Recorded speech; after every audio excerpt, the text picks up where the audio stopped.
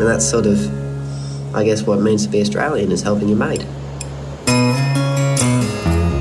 I actually managed to overtake a grey nomad at 40k an hour. I went around them at jogging speed. 242, heavily responding code 1. We have a young lady unconscious. Complex approach 1320. Hi, I'm Lana Mitchell from the Royal Flying Doctor Service, and this is a podcast series about mateship, about life in the bush, and about the role that the Royal Flying Doctor Service plays in servicing rural communities. This is the Flying Doctor Podcast. More or less, I chose to support the flying doctors because of all the good they do. It's a nice feeling knowing no matter where you are, no matter how badly you stuff up, they're always going to be there for you.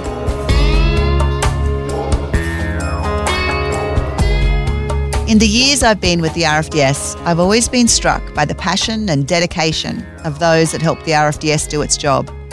As a national health charity, the RFDS gets about 1/3 of its budget from the federal government, about 1/3 from local state governments, and the remaining third comes from the generous supporters and communities all over the country.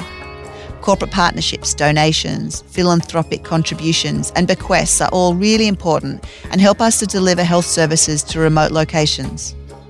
Passionate fundraisers for the RFDS have long provided a stream of ingenious, creative and unusual ways to garner a few dollars. Pig races, wacky haircuts, sausage sizzles, cupcakes, long-distance car rallies, you name it. In this episode, I interview an 18-year-old, Sam Hughes, who decided when he was in Year 10 that when it came time for his gap year after Year 12, he wanted to travel around Australia and raise money for charity. This 14,500 kilometre journey has been really well planned out and is, without question, eye-catching, as he's driving a 1957 Chamberlain 9G tractor with a boat on top as a canopy and towing a trailer with a motorbike and a car inside and a plane on top of that. I'm not kidding. G'day, Sam. Hey, Lana, how are you? I'm good. Oh, look, I've got so many questions, but first of all, let's learn a little bit about you. Tell me about your upbringing. Did you always live in Maleny? I was brought up in Maleny and Brisbane. We've got the property at Maleny, almost 300 acres up on the sunny coast of Red Angus beef cattle. I went to school down in Brisbane, so I spent most of my schooling life down there, but I always thought that Maleny was more home. It's a beautiful part of the world there. What gave you the idea to travel around Australia raising money for charity? Did someone influence you? I always like helping people. It's something, apparently I'm too helpful sometimes, which can be a bit of a pain for some people. But and I've always wanted to do a charity run since I was little because I just like the idea of it, helping others help them. And I just thought, well, if you're going to do a charity run, you got to do something that's going to catch people's eye because it'll raise more money for the charities. And I was thinking, I could do this trip in an old truck because I had an old Blitz World War II sort of truck lined up beforehand. But in the end, I sort of went, people drive trucks every day. It's not every day you see a tractor on the road, well, especially up west you do, but, closer you don't. And so it sort of just built from this idea of you'll just do a little trip from, say, Maleny to Toowoomba. And then as the expenses that I put on the tractor went up and as the as more planning went into it, it went from just to Toowoomba to southeast Queensland to Queensland and then eventually to Australia, which is where we are today, up here in Rocky. I haven't left Queensland yet, but we're getting there. So where did you get the idea to support the RFDS? Have you been transported by the RFDS or do you have friends who have? Well, I'm lucky enough to have not been transported by the RFDS as yet, touch wood. But I know a few people that have been transported by them. But more or less, I chose to support the flying doctors because of all the good they do. Because they're really nice. It's a nice feeling knowing no matter where you are, no matter how badly you stuff up, they're always going to be there for you. And accidents happen. That's why they're called accidents. And they can be at the most unpredictable times. They can be on holidays in the middle of the night. And it doesn't matter what time or where, you know that the flying doctors are always going to be there to help you if you need it. That's why I chose to support the flying doctors. You have a mate who had an incident or a run-in with an ant nest. Yes, or a tree stump. He does not know to this day what he hit because I don't think he even saw the ground, let alone anything else. But he decided he wanted to do, I think, 120k an hour is what he clocked on the speedo before he hit whatever he hit. He was either on a quad bike or a motorbike, I can't remember which one. And let's just say I think he broke every bone in his body and he would have died if the flying doctors didn't fly him out. And for me, that was sort of a further pushing me towards the flying doctors, knowing that a mate of mine would have died had you guys not been there to save him. As you've travelled around doing your fundraising, so far you've been on the road for about 3 months. About that. Have you run into people that tell you stories about the RFDS? Oh, every town I go through, everyone has a story about them, and everyone who makes a donation, because I think I've raised almost $10,000 so far for the RFDS. Everyone who puts the money in the tin has a story to tell, and I love listening to them because it could be something as simple as, I broke my leg riding in a bull catcher and they flew me out, or even something more like on Christmas Day I went into labour, something like that. Both are stories I've heard so far, and within the story it always ends good with, flying doctors flew me out. In fact, even yesterday, I've just mounted a crane on the roof of the trailer next to the plane, and the welder who did it, he, at Walkabout Welding here in Rocky, he basically went, I had a mate who passed away in a gyrocopter accident last year around Christmas, and the flying doctors were the first ones to get to him and they gave him the best care they could. But wow. He said that they were the only ones who were able to get there on scene that quickly to the remote area where he had the accident. Yeah, I understand. Everyone has a story. So why a tractor, a trailer, a motorbike, a boat, a plane, and now a crane? Well, it's a bit interesting because, like I said earlier, it originally started with me just wanting to do a tractor trip.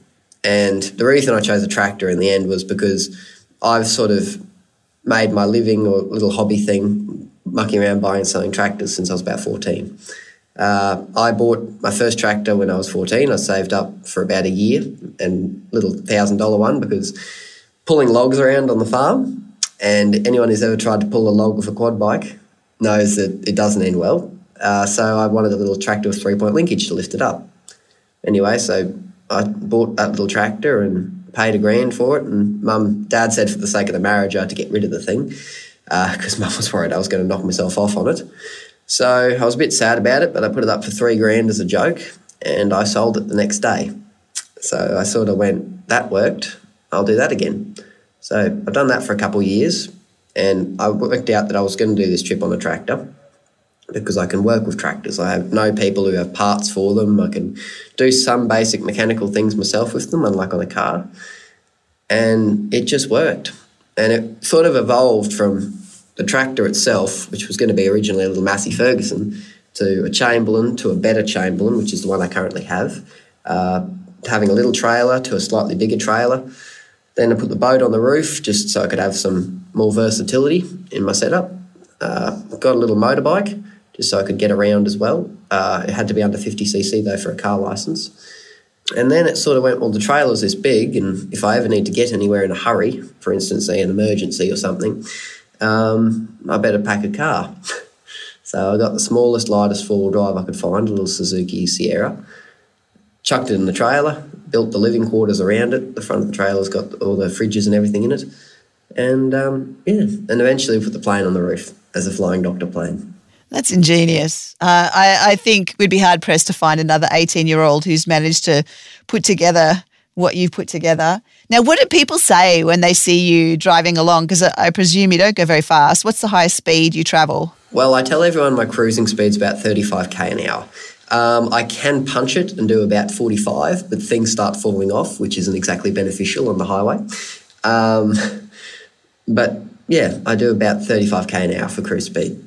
And what do people say when they see you and you are you've even got a Facebook page where, you're using the hashtag travelling jackaroo. What comments are you getting? Well, as far as what people say, I don't think I can say it on the podcast because it would be considered obscene, but you get very good at seeing people through a car window mouth a four-letter word that starts with what the. But as far as people commenting, though, I've had a huge amount of support on social media with it. Everywhere you go, there's always people to welcome you, every town you go into. I've even had people drive hundreds of Ks. One fella drove 200 Ks to come meet me and shake my hand to put a donation in the Flying Doctor and the Dolly's Dream Tin. And then he was on his way another few hours back home. Everywhere you go to, you get huge amounts of support, and it's really quite moving.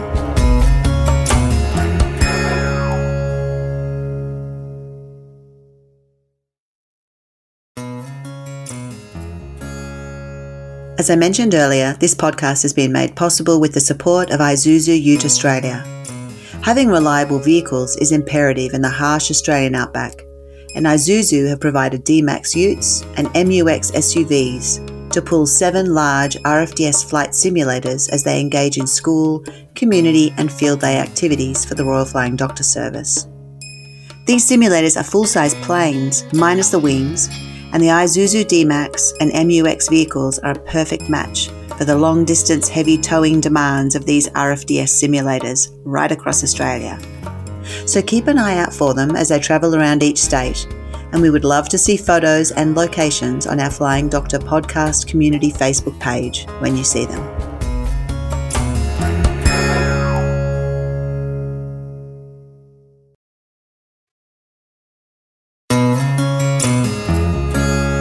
How long do you think it's going to take you to do this trip? Oh, I'd like to say a year or two, but I don't really know, to be honest, because originally this trip was only supposed to take me a year, as the term gap year implies. But as the trip's sort of gone on, it's sort of become very apparent to me that it won't be in a year, because if it was, I should be just about in Darwin by now, which I certainly am not. Yeah. So it's going to take probably, I'd say, 2 years to complete. And how do you earn your keep as you go? You're doing odd jobs, and what are you doing? Basically, I work on stations along the way to help earn my keep, because I've got a lot of sponsors to help with fuel and things that have come on board, which is a huge thanks, especially to Savvy Trek. They're a safety blanket manufacturer. They do some wonderful, wonderful work, and they've sponsored quite a bit of my fuel. The dog, one of the most ironic things about sponsorship, though, is that my dog's food is actually sponsored, but mine isn't. So one of the Oh, hold on. You've mentioned the dog. Yes. So her name's Bitzer, correct? Yes, Bitzer is a rescue pup from the Charleville Pound. She more or less came along after, I'd been on the road for about 2 months. I was getting a little bit lonely, and I went, every man needs a dog. So basically, I actually got her as well because I just broken up with my ex, and so everyone, feels a bit like that. Every country song will tell you after a man's wife or something leaves him, he gets a flaming dog. So is Bitzer filling that hole for you? Oh, that's a word of phrasing that I wouldn't use, but might lead some people who are a bit dirty-minded to think certain things, but she is... No, but she's keeping you company. Oh, yeah, she's a beagle cross Kelpie cross. We have no idea. We think her bitch may have slept around a little bit because she's got 1,000,001 things in her. But we worked out she has a bit of Kelpie and a bit of beagle, which is a very weird mix. Yeah. That dog can fart like you wouldn't believe. Okay. So tell me, how do you, as you're travelling around slowly, 35 kilometres an hour, and then doing station work here and there to earn your keep and keep some money in your pocket, how do you raise money? Do you shake a tin? Do you attend local events? Or what do you do to raise awareness and to involve the communities? A bit of all of the above, because I do have donation tins on me, and they're the most common method I use. The Flying Doctors, Dolly's Dream and Wedding on Drought Angels, but they provide links on the Facebook page, The Travelling Jackaroo. People long distance away usually donate through that, but whenever I go to communities, I'm actually following the show circuit at the moment along the coast, which basically means I'm following all the agricultural shows. That works especially well because when you follow the shows, there's always people that come to them, and it's sort of a lot easier to be there and set up the tractor, and I can do the whole setup and everything, and people can come to that than me driving around the streets all day.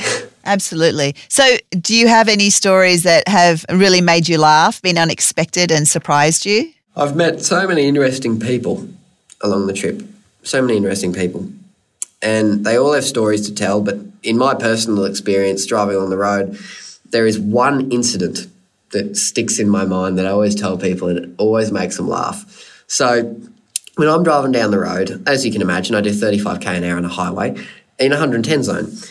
Normally you don't have issues because cars and motorbikes, they go right around you. But I don't even notice them as much anymore, despite the fact they look in my rearview mirror more than I look in the front. Trucks, you call them over the radio. I'm always on channel 40, so you talk to them, no worries, around they go. But the one thing that scares me the most, and I can't say this because they are amazing people. Some of the nicest people on the road are grey nomads. But at the same time, you meet some absolute terrors driving the tractor, especially with ones with swaying caravans. But the interesting thing is the best part of the trip so far, and it would be the proudest moment of my entire trip, I reckon it will be till the very end, is I actually managed to overtake a grey nomad. At 40k an hour, I punched it and I went around them at jogging speed on the flat. I was so shocked by it, I didn't get my phone out and record it. I am so sad that I did not because their eyes looked like saucers, like dinner plates when I went past. Yeah, I bet they did. Do you think this journey is changing your attitude on life and on the country? Oh, definitely. Because the furthest west I'd ever been, I think, before I did this trip was Roma, or just south of Roma somewhere. I'm trying to remember. It was when I was very young. But other than that, just Kingaroy and that, so I hadn't gone far north or far west at all. And the thing you notice is the further west you go, the nicer the people get. And it's, you can walk down the street out here and say g'day and someone will say g'day back. Do that in Brisbane and they'll look at you as though you're trying to stab them, which is a very interesting phrase of terminology. But, it's the further west you go, the nicer the people get. And that's just... It's interesting. It's an interesting comment on Australian culture and how as you go further and further into the bush, people become more and more relaxed and maybe not as stressed or as a little bit more welcoming to anybody that comes along. I just think it's because people out here know how to help each other. If a mate of yours needs a hand with a muster or something, you come give him a hand. And, you don't expect anything from it. Yeah. And that's sort of, I guess, what it means to be Australian is helping your mate. It's true. I think you're right. Well, listen, it's been an absolute pleasure. I am sure that many over the next several months, if not a year or more, will see you with your tractor, your boat, your trailer, your car, your motorbike and your plane. And the crane and the bicycle. And the crane and the bicycle and the bitzer. And the bitzer and the dog crate hanging off the back. I think many are going to see you on your journey. And as I said at the very beginning, there's so many different creative ways that people raise money for the Royal Flying Doctor Service. And I just want to say thank you for all you're doing and I wish you all the best on your journey. Thank you, Lana. I hope you have a great day and I'll speak to you soon. Thanks, Sam. Cheers. The Flying Doctor podcast was presented by me, Lana Mitchell. If you enjoyed this podcast, please share it with someone who you think will love it too. Thank you for listening to the Flying Doctor podcast.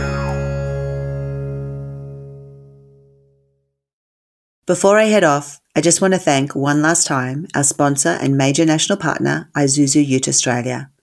Isuzu is committed to supporting the communities in which the RFDS operates, and this podcast would not be possible without their support. To learn more, search Isuzu Ute online.